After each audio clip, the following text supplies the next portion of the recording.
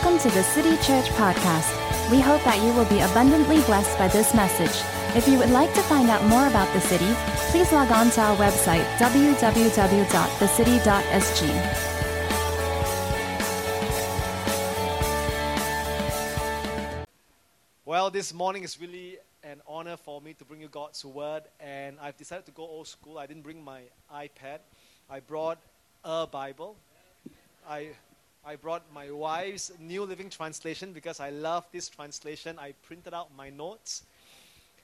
And the reason why is as I was preparing to just take my iPad and just come, I felt the Holy Spirit says this. I felt the Holy Spirit says go old school. And I felt the Holy Spirit says to encourage the church next year to bring your Bible to church. Not Daniel Chua. I felt the Holy Spirit said. I'm not kidding you. And but you may say, Daniel, but I've got my Bible in my phone. That's not pakir. That's not a physical Bible. I'm just wondering, how many of you here do not own a physical Bible? Can I see your hand, please? You, great. 1, 2, 3. You. Can I encourage you? Look at all those hands. Keep those hands up. Great Christmas present ideas. All right, so if you want a Christmas present, keep those hands up. We'll buy you a Bible. And I really believe, and I'll speak to Andre, I believe he'll be for me. He wouldn't be against me. We believe in this. Next year, let's make it a point. Let's bring our Bibles to church. How's that? Good idea? Great idea. Great idea. Bring your Bibles. And I would love to hear the flipping of the pages. And we used to be able to just turn the Bible and then we know exactly what verse is, and we've highlighted this whole book. And I kind of missed that. I missed that because I went to my pastor's 60th birthday last Sunday, and all the memories of me growing up just flooded my mind. And I said, God, I miss the good old days. And I think that there are a lot of value that we have when we bring our Bibles to church, when we memorize Bible verses, when we flip the Bible together, and then when we make noise when the preacher says open Bible, I just miss those days. I say all that to say that I miss my growing up years, but the best is yet to be. Amen. But there are some things that will never change. Somebody say amen. There are some things that will never change, and one of those things that will not change and will come back again and again, is some of the foundational beliefs. And if you know your Bible, in Hebrews chapter 6 verse 1, the writer of Hebrews talks about 6 fundamental truths or 6 foundation truths, and one of the 6 truths is the doctrine of baptism. Some say baptisms. Baptisms, which means that there is more than one baptism. We've got the baptism in water, and most of you are baptized in water, and some of you are baptized here at level 6 in a commercial building in CPD. We baptized you here, but there is also the baptism in the Holy Spirit. And as I was preparing to speak this Sunday, I felt the Holy Spirit says to talk about the Holy Spirit, to talk about Him. And specifically to bring us into the experience of the baptism in the Holy Spirit. I know this is old school, but I just felt the Lord spoke to me and said, hey, let's have a fresh infilling of the Spirit as we come to the end of this year and as we begin a brand new year. And some of you have got no idea what I'm talking about because this is lost. In this modern day where we want to be relevant, but there are some things that will never change, and the Holy Spirit has and His baptism will never change. So just let me pray before I start. Father, we thank You for this amazing morning. Thank You for this amazing church, for Your people. Father, I pray for fresh encounters this morning, especially those of us who have not fully experienced the person, the presence, and the power of the Spirit. Father, we pray, God, for encounters that will forever transform us. We thank You, we love You, we pray all this in Jesus' name. Everyone say amen. When I was a brand new believer, I came to faith in a very traditional church, and one of the first things that my leaders told me is not my salvation or who Jesus is, but one of the first things that my leaders told me in this church is be very careful about this stuff about the Holy Spirit. I said, what's that? Be very careful about the stuff that's got to do with the Holy Spirit. I said, okay, I'll be very, very careful. And around that time, there was an emerging preacher that was taking the world by storm. He was a young Middle Eastern person that grew up in the U.S. and wrote a book that became a bestseller. The book's title is called Good Morning, Holy Spirit. And that was like contraband in the church that I was a part of. We couldn't buy it. We were told not to buy it. We can't read it. And if you tell a young person not to buy something, guess what? I took a train. In those days, it was the Northeast Line. I took a train to Orchard Road. There was a bookstore called Crest Bookstore. If you know what Crest Bookstore is, I date you, right? You are old, all right? Crest Bookstore. And I went to Crest Bookstore, and the book, Good Morning, Holy Spirit, was piled up. I got a copy, and with fear and trembling, against my leader's advice on the way home from Orchard to Simei, I opened up the book and I read. I just keep reading, and I read 4 chapters straight through, and by the 4th chapter, I read the story of Benny Hinn and how he met the person of the Holy Spirit, and he was so powerfully impacted by God, and he was afraid to go to sleep because he was afraid that when he wakes up, the feeling would be gone. And the next day when he woke up, he said the same tangible presence was still there. And then he greeted the Holy Spirit and said, "Good morning, Holy Spirit," and that's how he got the title of the book. And when I ran into that part, I was a brand new believer. I was in the train, and for the first time, I felt a presence I've never felt before in the train. I was trembling. I had no idea what that was, but I was like, "Wow, this is amazing!" It was amazing. And that was one of my early encounters with the Holy Spirit. And since then I got more and more involved in the Holy Spirit stuff. And I love it. I just love the Holy Spirit stuff. But I can understand why my leaders were concerned, because I've seen the full spectrum, and I've experienced the full spectrum of the Holy Spirit stuff, from reading the book and just feeling a little bit trembling, to rolling on the floor, to dancing in the Spirit, to doing strange, contorted movements that I never thought I could do, being a very stiff person. And yet I knew that all that was Holy Spirit. And so I can understand why some people were afraid of the Holy Spirit. And so in a lot of churches, the Trinity is God the Father, God the Son, and God the Holy Scripture.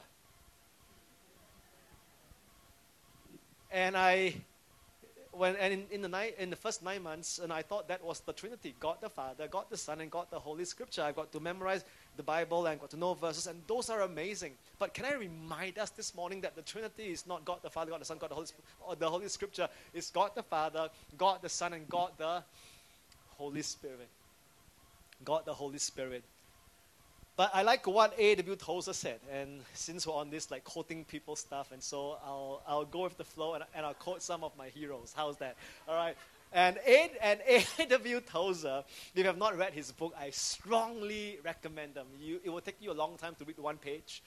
It's one of those books, but if you can read through Tozer without feeling stirred, then I wonder whether you are really saved. All right? Tozer, and he said, if the Holy Spirit was withdrawn from the church today, 95% of what we do would go on, and no one would know the difference. When I read this, I said, my goodness, how true is that? We can actually plan for an amazing church without the power and the presence of the Holy Spirit. We can actually grow a decent-sized church without the power and the presence of the Holy Spirit. Sleek marketing, amazing music, charismatic preaching, skinny jeans, tight-fitting t-shirt, good-looking pastors. You can grow a very decent church. The church today has become popular. It's part of the pop culture. Teenagers love to go to church because they see amazing singers, handsome-looking, long-hair, blonde people leading worship, and they thought that's what church is. Can I remind us that when I was growing up, that wasn't really the church I grew up in. I love it. I love cool. I love great music. But when I was growing up, the church that I was a part of, every Sunday the altar is full. People are crying.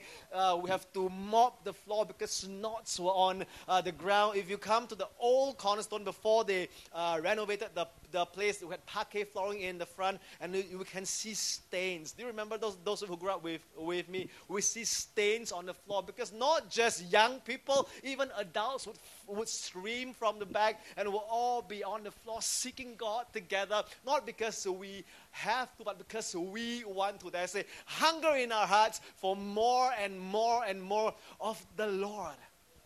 And I miss those days where we go beyond just school and we really sincerely want more of God. And I'm praying that would come back again into the forefront of what church looks like. And if you're with me, say amen.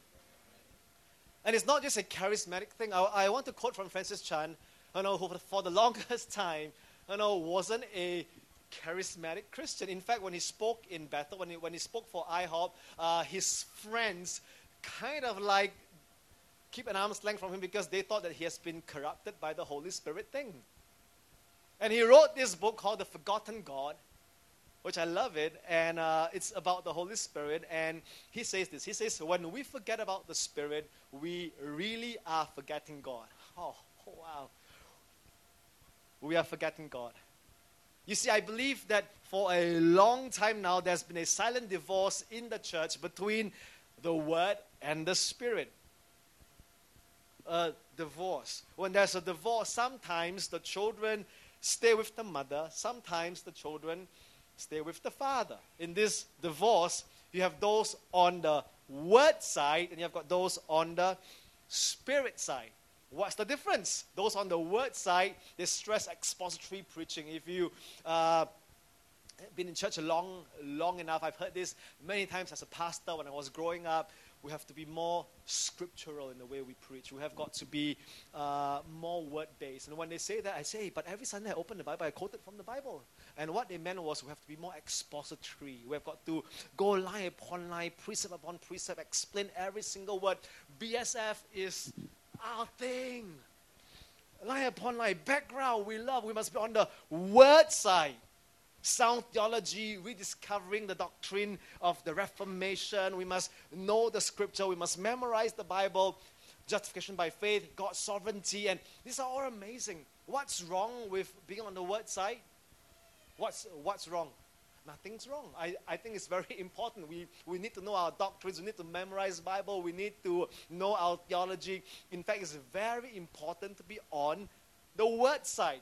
And those on the Spirit side, stressing about getting back to the book of Acts, encountering God, hosting the Holy Spirit. The Holy Spirit is before the Bible, and we need to honor Him, give room for Him to speak, to move. We need to have charismatic worship. Very important. Is there anything wrong with giving a place to miracles, signs, wonders, gifts? Is there to be shaken during prayer meeting, to be crying, to experience God? Is there anything wrong? We've been on the Spirit side, be healed, shadow healing, go on the street, pray for the sick. Anything wrong? Nothing wrong. In fact, I think it's very important. We should emphasize more and more of that. In my opinion, to be on the Spirit side, also very important. So what's the problem? The problem is neither side want to learn from each other. That's the problem. Because if these two sides would come together, the simultaneous combination would bring about a spontaneous combustion. If we bring the Word and the Spirit together, we will have an explosion of the activity of the Holy Spirit, not just in this church, but in your world and across the globe. We need the Word and the Spirit to be married back to each other again, and not one camp judging the other camp and pointing fingers. The church needs to be the church. And somebody say amen.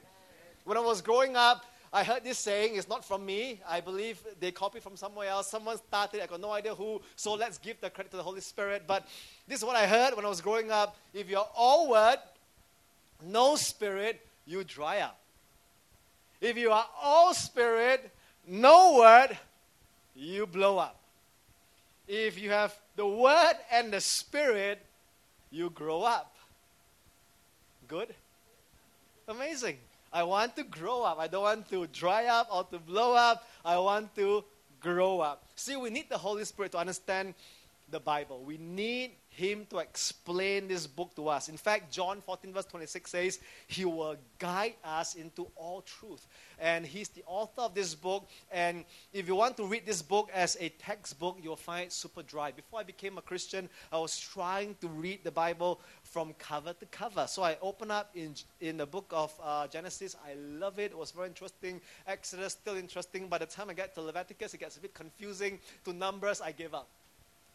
I have no idea what the book is about.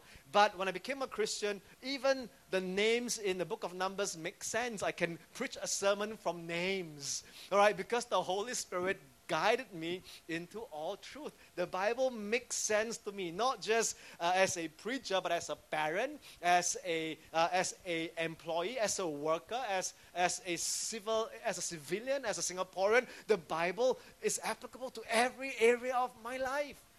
Because the Holy Spirit guides me into all truth.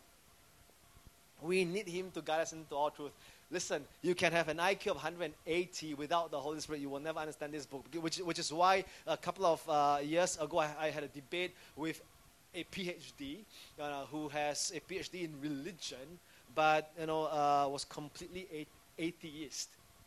He can quote Bible, he can tell me where to find what scripture and all that, but he did not believe in God. So you can have a super high intelligence, you can come from an amazing school. We have got schools in Harvard or in Stanford that specializes in, that major in religion. But most of the professors are not believers. So it's not just about knowing more about this book. It's about letting this book know you and this book making sense to you and this book feeding you. Amen? Amen. We need the Holy Spirit to even receive a Rhema word. To hear God, not just understand the Bible, the Logos, but also to hear the Rhema word of God, which is applicable to your season in life. See, friends, one of my favorite verses, and we don't talk about all these verses a lot nowadays because we're always swinging, right? So we swing from the Spirit to the Word, but I pray that we will learn how to walk that straight and narrow path, and we learn how to just emphasize both. So, but Zechariah chapter 4 verse 6 says, not by might, not by power, but by my Spirit, says the Lord. I mean, we can strive with our own strength. We can use human power to grow this church, to live this life. But listen, church, we need the power of the Holy Spirit. And somebody say amen, please. Amen, amen, amen. Another difference between the Word people and the Spirit people is this. The Word people stress fruit. Fruit. What's really important is character. We must have love, joy, peace, patience. Right? We must represent Jesus well in our character. They stress fruit. Is there anything wrong? Nothing wrong. The Spirit people tend to emphasize what? The gifts of the Holy Spirit. Miracles, faith, prophecy. Again, nothing wrong. The same Holy Spirit is the author and the giver of both. If you and I have the Holy Spirit in us, and we do, then we have got no excuse if we do not manifest both. Don't let anyone tell you, oh, we are Spirit people, we got all gifts, but their character sucks. Listen, that's not a Holy Spirit person. All right? Or we only have all the fruit, but we've got no power. Again, that is imbalance. Come on, we need to manifest both the fruit and the gifts of the Spirit for us to be effective in this world. And somebody say amen. Amen. And I like what Smith Wigglesworth, who was one of my heroes of faith growing up, he said this. He prophesied that there would come a day when the Word and the Spirit would come together. He said it will result in the greatest move of God ever, an event that will sweep over the whole world. Can we be that church that will emphasize both the Word and the Spirit? Can we be intellectually charismatic? Can we be charismatic intellectuals? Can we have both? And so that we not just have the understanding, but also the power to execute God's will in our lives and in this world. Come on. Why not us? Why not this small community of people? Come on. Amen. Amen. So I want to talk to you about the Holy Spirit this morning. I want to emphasize, because we have had some amazing teachings. We've got some amazing quotes from amazing teachers like Dallas Willard, who's amazing. And these are people whom I think is a bit more on the word camp. I love that camp. But can I just be Pentecostal this morning and be in the spirit camp just for the next 25 minutes? I want to talk to you about the most amazing person that I've ever met in my life, apart from Jesus and the Godhead. I mean, the most important truth about the Holy Spirit is this, all right? Get ready. I know this is basic, but for the young people here, this will change your life. The most important truth about the Holy Spirit is this. The Holy Spirit is a person. Star Wars is coming out, I believe on Wednesday night, if not Thursday. And if you ask the average Christian or a young person who has never been taught about the Holy Spirit, he or she would think that the Holy Spirit is a force. Right? And I thought so too. Especially in my younger days when I see charismatic preachers waving their hands and people flying, woo! I thought, wow, that's a very powerful force. Right, boom, but the person fly. I mean, and I thought the Holy Spirit was a force. Now, he's definitely very forceful if he wants to. All right, he can definitely throw you around if he wants to. But he's more than just an energy, a force. Like the force in Star Wars. I believe the Holy Spirit, is powerful and he carries with him amazing energy, but he's more than just an energy or a power. He is a person. Say person. Amen. And so which means that we use the pronoun he, not it. So when you talk about the Holy Spirit, he's not it. Is very powerful. He is very powerful. I can know him, not I can know it. You with me? He's a person. He's not a force or an energy. And how do we know that? Because the Bible tells us so, all right? And we need to understand that like you and I, the Holy Spirit has got a mind. He has got feelings. He has got a will. I know this is super basic, but can I just remind us this morning that he's a person before I go on and tell you more? He's intelligent. He has an intellect. In 1 Corinthians chapter 2, verse 10 and 11, the Bible tells us, no one knows the mind of God except the Spirit of God who searches all things. In fact, the Holy Spirit has and is the mind of God in us, all right, and for us. So he has an intellect. He's super intelligent, which means that if you need him to help you with your math, he can. If you need him to help you innovate, in your work, he can. He's all-knowing. Come on. He has got all the knowledge. All the knowledge comes from him. He was the one who inspired Steve Jobs, whether you like it or not, for good or for bad, about the iPhone. I don't know. I don't know whether this is a blessing or a curse. I've got no conclusion yet. But he's all-knowing. He's still releasing revelations. And the problem I have is pre-believers, those who don't know God, are tuning in more to the creative force that is in the Holy Spirit than the believers, because we are only using the force, for what is religious. But can we partner with the Holy Spirit to come up with amazing ideas for technology, for education, for science, for math, for English, for the way we teach, for film, for fashion? We can. Because he's all-knowing. He has a mind. He knows the mind of God. But more than that, he has got feelings. All right, he's not just a force that's got no feelings. A force is womb, but he has got feelings. All right, and we read that in Ephesians chapter 4, verse 30. Ephesians 4:30 says, and do not grieve the Holy Spirit of God, with whom you were sealed for the day of redemption. A force can't be grieved. A person can. When my children fight with one another, even though I know that it's normal, kids growing up, they would fight, they would argue, they would go into different things. I know it's normal, but it still grieves me. Right, as a daddy, I'll still be grieved because my kids are not loving one another as they should. Likewise, whenever we tell a lie, or whenever we are unkind to the service staff on StarHub, Singtel, Singapore Airlines, whenever we are rude beyond a certain point, I feel grief. I told you about how I was writing to Prime Minister about the loan shark case in my house, and I had all the rights in the world. I was typing, my hands were shaking, I was angry because the police said that they can do nothing about loan sharking. I wrote to PM, I said, PM, is the country run by gangsters now? And I was like trembling. And I CC everyone, like from my MP to the chief of the police force, everyone. Guess what? Next day I got a call from everyone. And I said, well, Mr. Chua, can you come? The country is not run by gangsters, run by... But I did what was right. But after I clicked send, guess what? I wasn't feeling happy. I was feeling, I felt I grieved the Holy Spirit.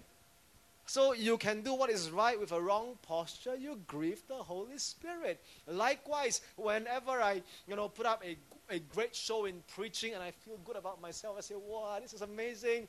And when I went back home, I felt the grief of the Holy Spirit, because is this about you, Daniel? Is this really about you? I felt good. People were coming up to me, oh, amazing word, Pastor. Wow, you are a good preacher. I felt grief because I grieve the Holy Spirit. He has feelings. When we reject Him, He is grieved. When we are unkind to the people that He loves, He is grieved. So we must understand that we can grieve the Holy Spirit. He also has a will. All right, and in 1 Corinthians 12, verse 11, we read how He gives gifts to men as He wills. All right, so to some, He would, endow upon them the gift of prophecy. To some, He would give them, the gift of faith. And of course, we can all move in all 9 gifts, but to some, He gifted them a little bit more because He has a will. He says, Kristen, I like you. I can see you working in this. I give you faith. Okay, He has a will. Amen. All right, so He's a person. He is not a force. He's not it. All right, He is all-knowing, all-powerful, all-present, and He is God. Somebody say amen. In fact, 1 Corinthians 3 verse 17 uses the word Lord in reference to the Spirit. He says, the Lord is the Spirit. So that's just the foundation I want to lay. It is very important for us to know that He's a person. He can be grieved. Which means He can also be delighted. He can also be pleased. When we make room for Him to move in our service, He is pleased. When we acknowledge Him in our lives, He is pleased. When we say, good morning, Holy Spirit, He is pleased. When we go to school and we said, Holy Spirit, you and I can change my school together, He is pleased. When we try to do the impossible with His help, He is pleased. We can partner with the Holy Spirit. And I just want to sum up my message this morning, a long summary, by saying that He is the unseen person actively working in the church in at least 2 ways. All right, and I'll just share with you these 2 very fundamental, basic ways in which He works in us and through us, and then we'll have a time of prayer at the end. In at least 2 ways. He's unseen, but He's working, just like the song that we sing. We don't see Him, He's working all the time. He's not stopping, He's working. Amen. The first way He works is that Holy Spirit encourages Christians. I know it's so basic, but He encourages Christians. I want to show you this verse, which is very interesting. All right, it's in Acts chapter 9, verse 31. I love this verse. Acts 9:31 says, then the church throughout Judea, Galilee, and Samaria enjoyed a time of peace and was strengthened, living in the fear of the Lord. See, this is one area we don't talk about a lot nowadays, but the fear of the Lord, and encouraged by the Holy Spirit, increase in number. Wow, I love this. The church was encouraged by the Holy Spirit. The Holy Spirit gives us courage. He encourages Christians. See, there's a huge difference between being encouraged by a person versus being encouraged by something that's impersonal. We can all be encouraged by a movie we watch, by a song we hear, by even the weather. I'm super encouraged in the last few days. Wow, so cool. I'm so encouraged. All right, we can be encouraged by impersonal things, but it's different when you are encouraged by a living being. Amen? And the Holy Spirit is a person who encourages. We think of Jonathan in the Old Testament who encouraged David, or Barnabas in the New Testament who encouraged Paul and the early church. So likewise, the Holy Spirit encourages. You don't see him, but he's always there and he wants to encourage you. Come on, Christians. He wants to put courage into your soul. He wants you to be courageous, to be brave. Amen? He encourages us. Let's read... So the verse encourage actually is translated into the Greek word paraklesis, and we read a similar word form in John 14 verse 16. And let's read this. What the Bible says, I will ask the Father, and he will give you another comforter. The word there is parakletos. It's the same root word, and who will come alongside you to help you. So the word parakletos or paraklesis is translated into different words like comforter, counselor, advocate, encourager. It's the same word, the same root word. So that's his nature. The Holy Spirit's nature is an encourager. And the word parakletos means to come alongside, which means to walk beside you. I love the word picture. Do you know, many times people say, I feel so alone. No, you are not. You are never alone. He's walking alongside you. This is who he is. He's known by his name. That's his nature. He likes to walk. In fact, he's in you, but he's also walking alongside you and is constantly encouraging you. Sometimes you don't know it, but he is doing it in some of the most unusual ways. Like he will remind you of Bible verses. Have you ever experienced that? He whispers into your ears a verse. He will remind you of a story. He will remind you of a person. He will remind you of what he has done in your life. And sometimes he reminds you with songs that you hear. Not just Christian songs, but even non-Christian songs. I'm serious. Even non-Christian songs. Like, I remember when I was feeling alone as a young person, I was walking and I heard Michael Jackson sing into my... Is it by Michael Jackson? You are not alone. Is it by... I was just listening and I said, my goodness, I'm hearing Michael Jackson in my ears, not from the music. And it's the Holy Spirit reminding me, hey, Daniel, you are not alone. It's not my imagination. It's the Holy Spirit encouraging me. He's an encourager. Someone say amen.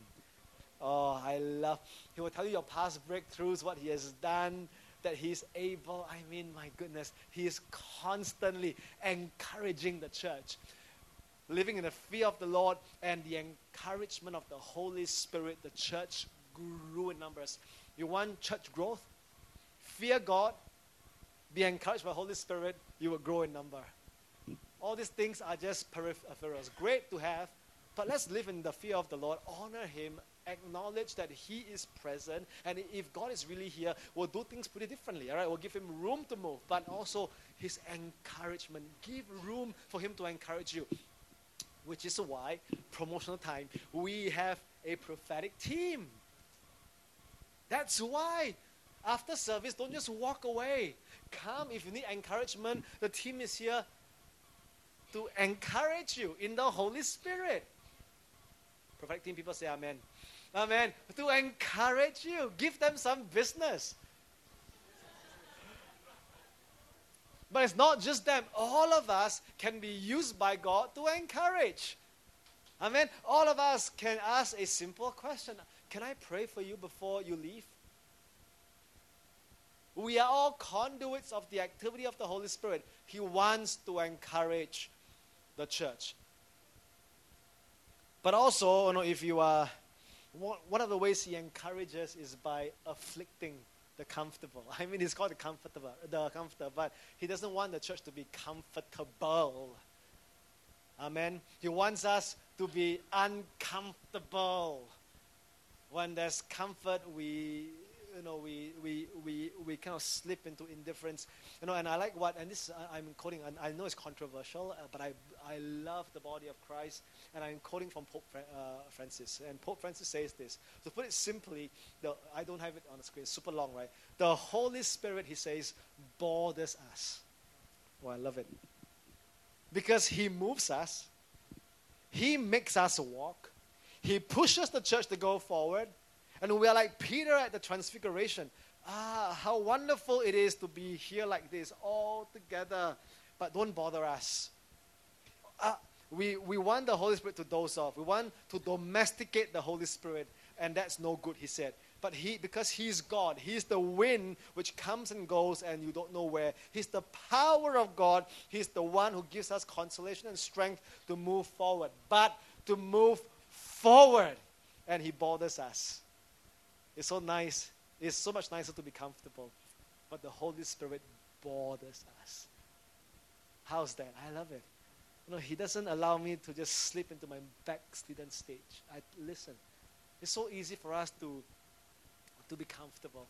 I just love it when he comes and just whispers into my ears and he bothers me and say, Daniel, what about the way you speak to your wife, the way you treat your kids, the way you were rude? I remember when I was rude to Mary Beth one day, right? And I was rude. And guess who the Holy Spirit used to tell me I was rude? Megan. I mean, my 8 years old came up to me and said, Daddy, that is not right. I said, my goodness, my daughter correcting me with no fear and trembling. Untypical of Asian. I love it. I'm not, I say, and I say, Megan, why that was wrong? Because that was not right. Megan, so she just explained to me. So I said, okay, I felt the conviction of the Holy Spirit. I went to the room and said, Mary Beth, I'm sorry. And we became best mates again. Yay. I love my kids whom I can hug, but also who corrects me. Amen. So Holy Spirit will afflict the comfortable. And I pray that all of us will make room for him in our lives for us to remind us, of the fact that we need to represent Jesus better in this world. Amen. So he encourages us, and my last point, and I'll close soon, is the Holy Spirit empowers Christians. The Holy Spirit empowers Christians, and that's where I want to talk to you about the baptism in the Holy Spirit. And my belief, because it's my experience, you can go in your own word search, you can study, but my experience is that the baptism in the Holy Spirit is a distinct and separate experience from salvation. It's distinct and it's separate. I believe that before we are saved, okay, let me just read to you my notes. I love it. All right. Holy Spirit introduces you to Jesus at salvation. All right, he was the unseen person there to introduce you to Jesus when you say, yes, I open up my heart. He was there. You didn't know that, but you felt your heart strangely warm. You felt your stomach fluttering like butterflies, and you say, I need Jesus in my life. All right, he was there. And Jesus, but yet, when we're baptized in the Holy Spirit, Jesus was the one who introduces you to Holy Spirit when you are baptized in the Spirit. In fact, he's called the baptizer in the Holy Spirit. There's this thing between them, Holy Spirit and Jesus. And when I was baptized in the Holy Spirit, Jesus was the one who fills me with his Spirit. And that's how the Holy Spirit works. The Holy Spirit goes after you before you become a Christian. All of us here, believe me, we didn't just choose to become Christians. He was going after us. I like what the English poet Francis Thompson, who first coined or called the Holy Spirit the hound of heaven. Now, and I love it. He's hounding us.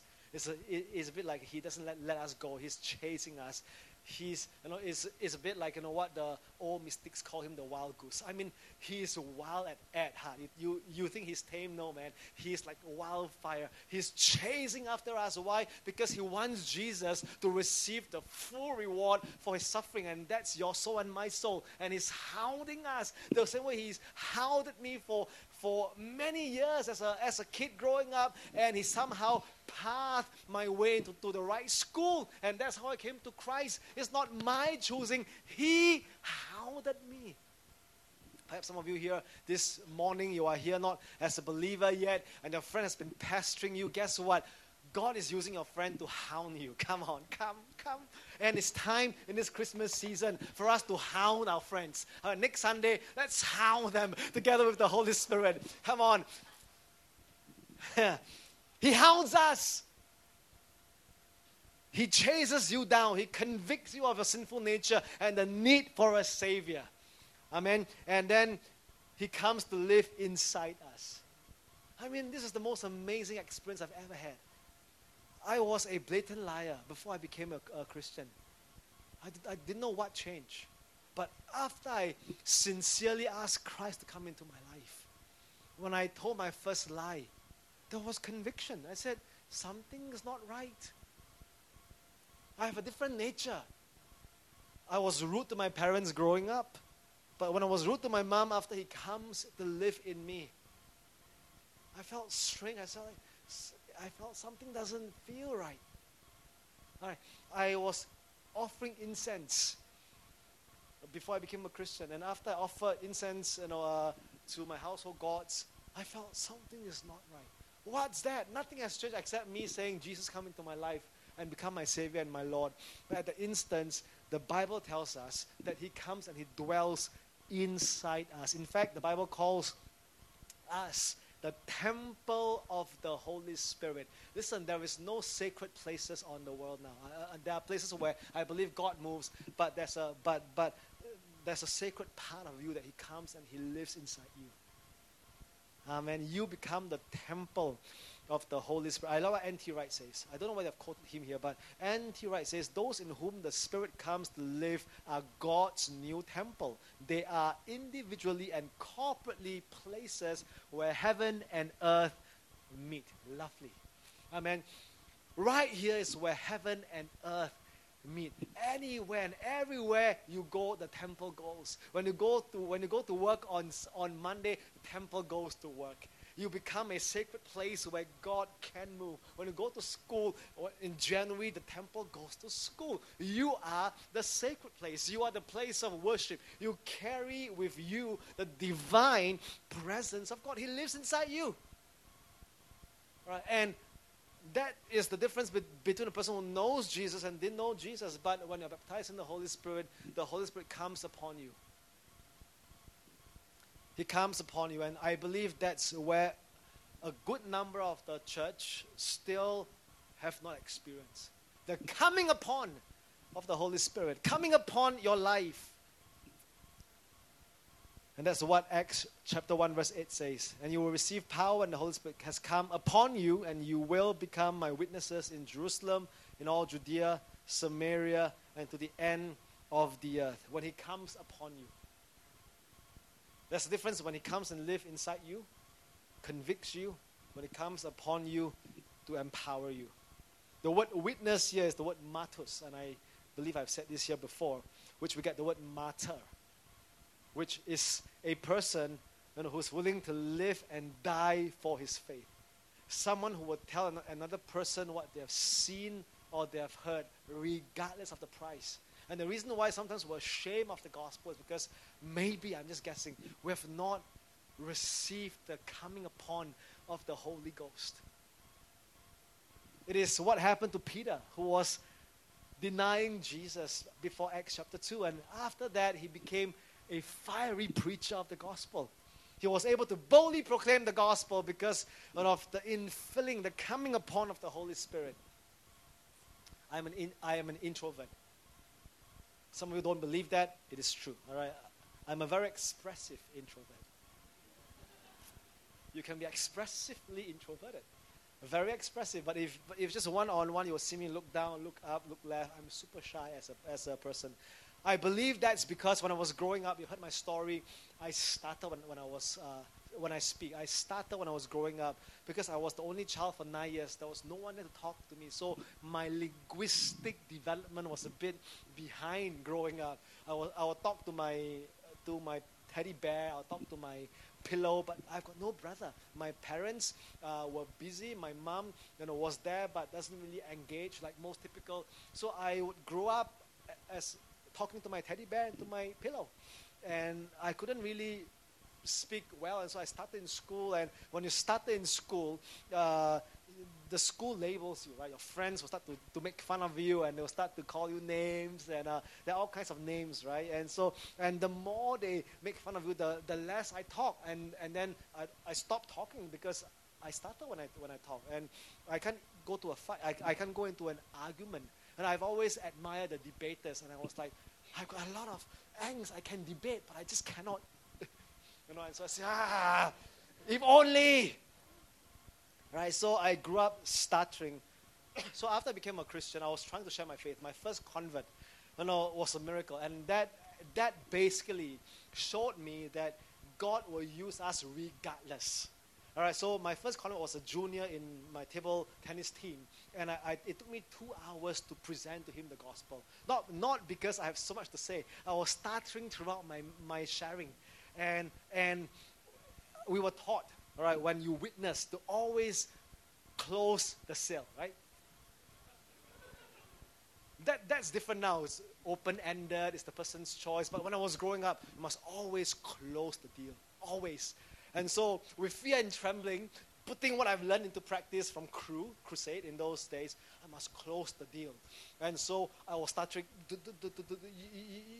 You want to become a Christian? I said. And in my mind, I said, impossible.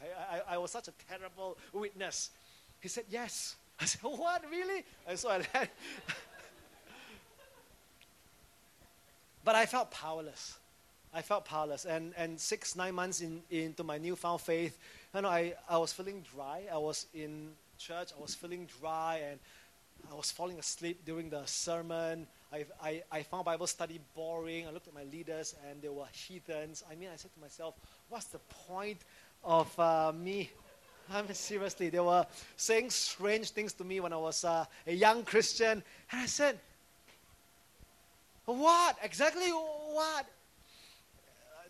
They told me be very careful with this Holy Spirit thing, and so I kept my distance. But we went to a festival of praise. In those days, it was a young people thing, and my friends, and us were together. And I'm just sharing with you, and I'll come to a close, right? Some of my early encounters with the Holy Spirit. So I'll be there, and I was told to be careful with this Holy Spirit thing. You can go and sing, but this is a charismatic event, so be very careful. And so I said, okay, I'll be very careful. And then I believe one of the pastors, was preaching. He gave a call, and my friends who were with me, the whole class went. All right, it was in those days there was a revival that was going through my secondary schools. The whole class went, and my friends who were against the faith responded and walked down to receive Jesus. And as I saw that, for no reason, it's not the aircon. No one was shaking me. I was shaking. I said, what's happening to me? It was my first encounter after Good Morning, Holy Spirit in a public setting. I said, this is strange. I was afraid, but at the same time, I felt, this is amazing. It's like the Holy Spirit was tangibly moving in the indoor stadium. And then there was a group that started in my school. They call themselves Christians from BCC, right? It's not BCC like blind carbon copy. BCC stands for Bedok Christian Center, which is the precursor, which is before it was called Cornerstone. BCC for 4 or 5 years, and they were almost cultic in a good way. The leaders would come every single day, and then he would buy food for all the pre-believers, and we'll go out, we'll sneak out, to the school, and he'll feed us like McDonald's French fries, and we'll be there. There'll be Bible study in one of the pastor's house. I'll be going over, and I felt myself being drawn into this charismatic thing.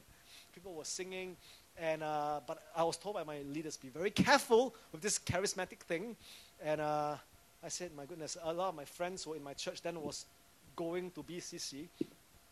I said, I'll be a spy one Sunday morning. So I became a spy one Sunday. I said, okay, I'll quietly leave my service and I'll go and check out this BCC thing. And so I went to BCC. It was in an old, you heard my story, so just bear with me, all right, for those who have not. All right, there's this rundown cinema. It's called Sim Kim Kok Theatre in the Katong area. And I went that Sunday, and I had the shock of my life. You think this is raw and grungy? That place was like raw, man. It was as hipster can be. Well, creaking seats. There was a river that runs in between. There was a separation between the stage. It was in those days all the getai, all those who sing. They will sing all kinds of like Chinese songs, and there's a river because people would, and there was a full band. Now in those days there were only 2 churches with bands. All right, you must understand what you have today. 20 years ago was rare. It was Ecclesia, who became City Harvest Church, and BCC. Right? The rest are all like using drums, demonic. All right, you are summoning spirits. And so we were taught there were like exposing drums seminars within the local church. We've come a long way, man. We've come a long way. Electric guitar was for those who, we had all these talks, so we had a full band in BCC, and I looked up and said, my goodness, everything that my leaders were telling me about, confirm it's a cult. Confirm. And I said that people were walking around before service. They weren't kneeling down and say their prayers first. You have to honor the house of the Lord. You cannot talk. People are running around a bit like that. They bring their drinks in to consecrated ground. That's like, my goodness, you have got coffee and tea in consecrated ground. So I was judging every single thing, from the music to the band, and they were playing Rise Up, You People of Power. I mean, it's like a rock song, man. Stand up across the land. And people were like, I'm not kidding you. This is already very tame. In those days, I mean, they were like, and the worship leader was a friend, and he has got long hair then. He was 18, 19 years old, was a leader in the church. He flips his hair. And I say, oh my goodness, this is a bit, this was Victor Chong. Was like, oh, my goodness, everything that can be wrong with this church, wrong. And then Pastor Young came up, and he has long hair. He was 32 years old then, longer hair. And he was like taking the microphone. There was no cordless then. It was a long cord, and he was doing like because he was moving around. He kept crossing his walking around cord, right? Crossing, and he was like pacing up and down, and he looks very angry. He hasn't changed. He was like preaching. He was like preaching. I said, wow, for the first time I didn't fall asleep. I was like, that guy is fierce, man. He was preaching, and I was like spellbound by his sermon. I didn't remember what he said, though. I know it was a great sermon. I didn't fall asleep. And then he gave an altar call, and this is where I'll maybe come to an end. He gave an altar call, and as he gave the altar call, he said, if you want to give your life back to God again, if you want to rededicate your life, and that sounds really religious. I've got no idea what that meant, except it sounds like a good thing, right? To rededicate your life is a good thing. And so I said, okay, I'll rededicate my life. I put my hands up, closed my eyes, and then I walked to the front. To my amazement, the only two people who rededicated their life. This is not a very spiritual church. No different from where I came from, except that they are a bit more hyped up. They are not on fire. I said, dedicate your life. No one does that. I didn't know that it was for backsliders, who want to rededicate your life. So people were surrounding me, and then Pastor Yang says, lift up your hands. I said, it's awkward, but I lift up my hands, and he said, the Holy Spirit is here. And when he said that, that day my whole world changed. Church, that day my whole world changed. I encountered Jesus powerfully. You heard my story. I was tearing, crying. But that day I felt the person of the Holy Spirit moving from my left into my being, coming upon me. I was trembling. I was like shaking. I was crying. I said, this is the most amazing experience I've ever had. And then that thing I didn't know was a person then. Just left, and then he came in again, and I was like, my goodness, everything changed. Everything changed. And since then I became an addict, I would say, to the presence of God. An addict. Listen, if you've never experienced that, you wouldn't know what I'm talking about. You don't know what I'm talking about. When you have that person of the Holy Spirit, and since then, I was so hungry, man. People can tell me it's demonic. I said, I've experienced it. There's no fear. It's just full of love and gentleness, yet there was a power. It's oxymoronic, all right? I mean, it's like powerful, paradoxical. I mean, I can use all the big words. I mean, it's powerful yet gentle. It is fierce yet loving. I mean, I was just feeling the person. And since then, I've been thrown all around, roll on the floor, crying. Every time he met me, whether it's in a gentle way or in a powerful way, I said, I want more of this. And then we remember in the early part of our church, I think some of you will remember that you were youth then. I mean, we had a sovereign move of God for about 4 or 5 months, I think, and then the young people then would stay back in church. They'll be worshiping, And then, there'll be this tall guy, has got no hair. He likes to point at people. And then people would be like, on the floor and be having powerful encounters with God. I really believe that is why some of you are still in church. Because you encountered God in a powerful way. Holy Spirit coming upon us. That's why the Bible says, do not be drunk with wine, but be filled with the Holy Spirit. And the word filled there is not a one-time thing. I believe it's one baptism, but many, many, many, many, many, many infillings. You want to walk in power, you want to walk in presence, you need many, multiple, as often as you can. Be filled. That's the Greek word. Keep on being filled. You can ask God every morning, fill me with the Holy Spirit. Be filled. If people ask you, what prayer request do you have? God, fill me again with the Holy Spirit. I mean, that is how we do it. Can I have Ben on stage, please? As I close, I believe the Holy Spirit empowers us to do 3 things. All right, and with this, I'll close. Do I have more quote there? No, right? I believe the Holy Spirit empowers us to be with Jesus. You know where I'm going, right? Going back to Francis Chan, he says, if I tell enough jokes or use enough visuals, the fact remains that I cannot convince people to be obsessed with Jesus. Perhaps I can talk people into praying a prayer, but I cannot talk anyone into falling in love with Christ. I cannot make someone understand and accept the gift of grace. Only the Holy Spirit can do that. So by every measure that actually counts, I need the Holy Spirit desperately. We can talk all we want, preach all we want, have all the best plays, the best music, but only Holy Spirit can bring us into a place where we are obsessed with Jesus. If you are my friends on Facebook, I've not updated Facebook for a long, long time, but for some reason I woke up yesterday morning and the song that rings in my head was All I Want Is More of You. And to be honest, I've lived a very interesting life. If you know me, right? Especially in the last 20 years, but especially more so in the last few years. But nothing I've experienced can measure up to what I've just said. Meeting Jesus as a 15 years old, encountering the Holy Spirit at 17 years old, and since then, just having this amazing walk with God where we're in an adventure together. No money can buy that. No fame, fortune, accolades, that you can get, can ever fill that hole in your heart. Only Jesus can. Only Holy Spirit can. All I want is more of Him. And I think that if you stick close to God and as you grow older, you will realize that the number of likes that you have on Instagram, how many followers you have, how much bonus you get at this time of the year, all these things would pale in comparison. Trade anything. Trade your bonus for an encounter with God. Listen. Trade your number of likes you have or followers you have on Instagram or with an encounter with God. And I tell you, it's worth it, man. In fact, it pales in comparison. Pales. All I want is more of Him. But He also empowers us to live like Jesus.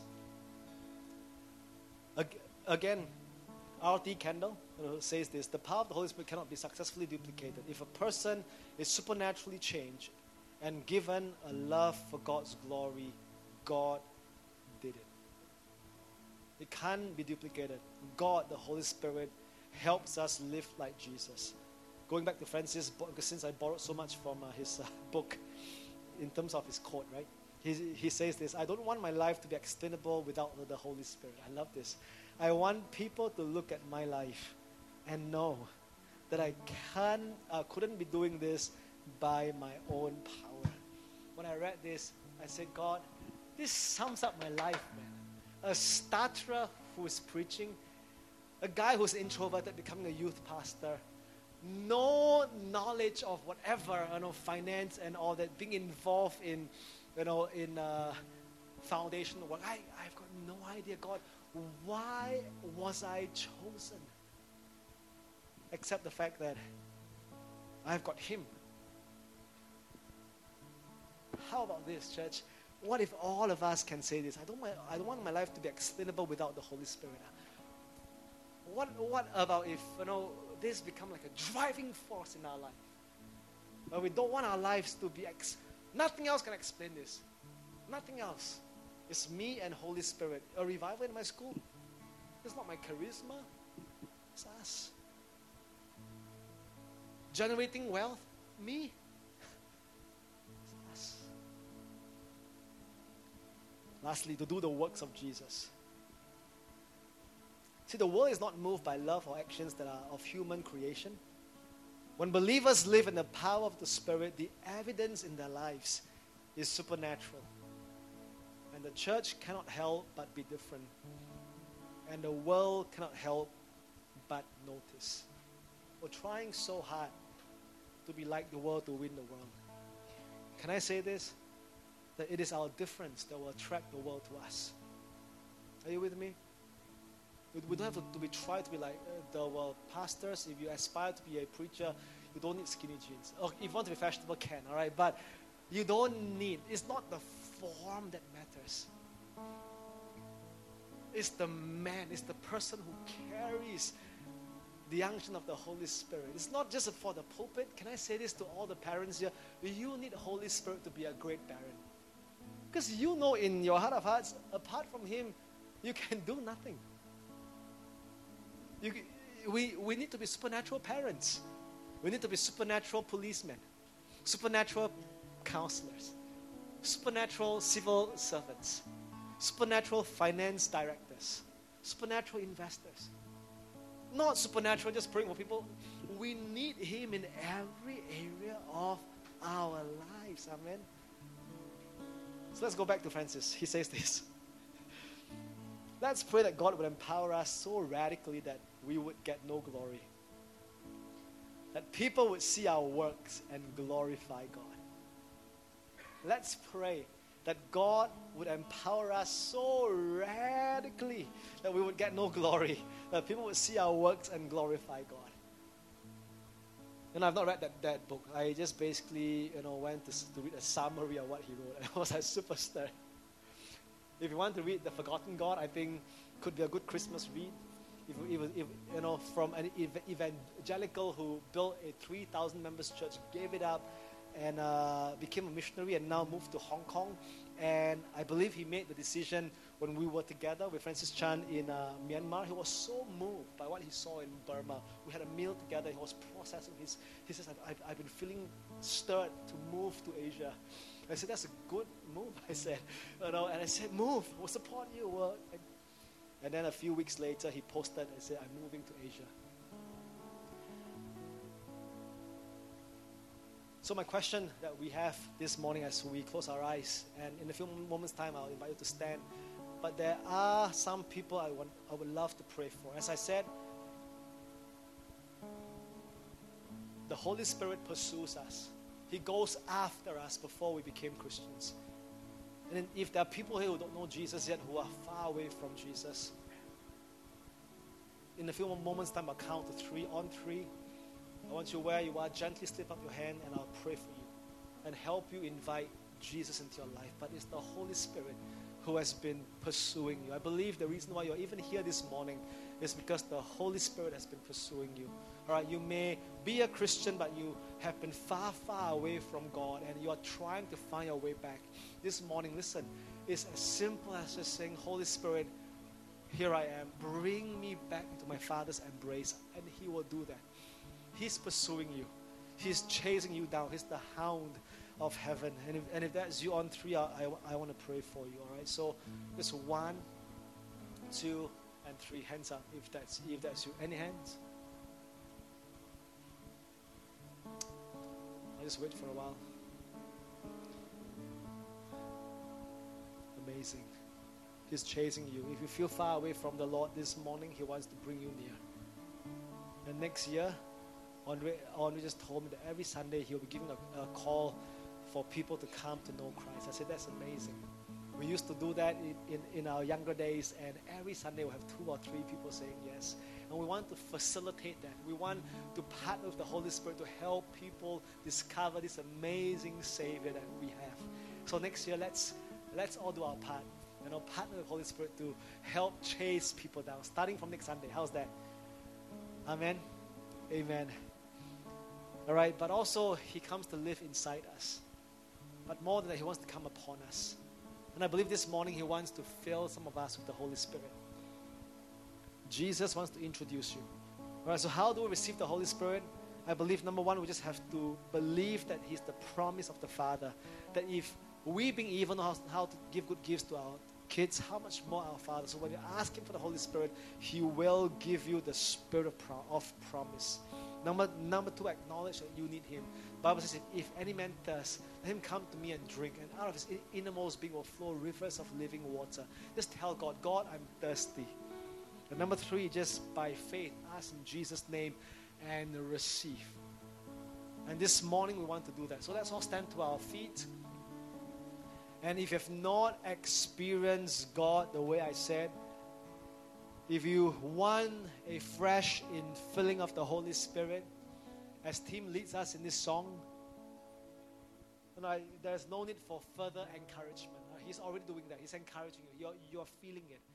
All right, so respond quickly. This is how we can partner. This is how we can just work with God a little bit faster, right? Respond quicker. If you need a fresh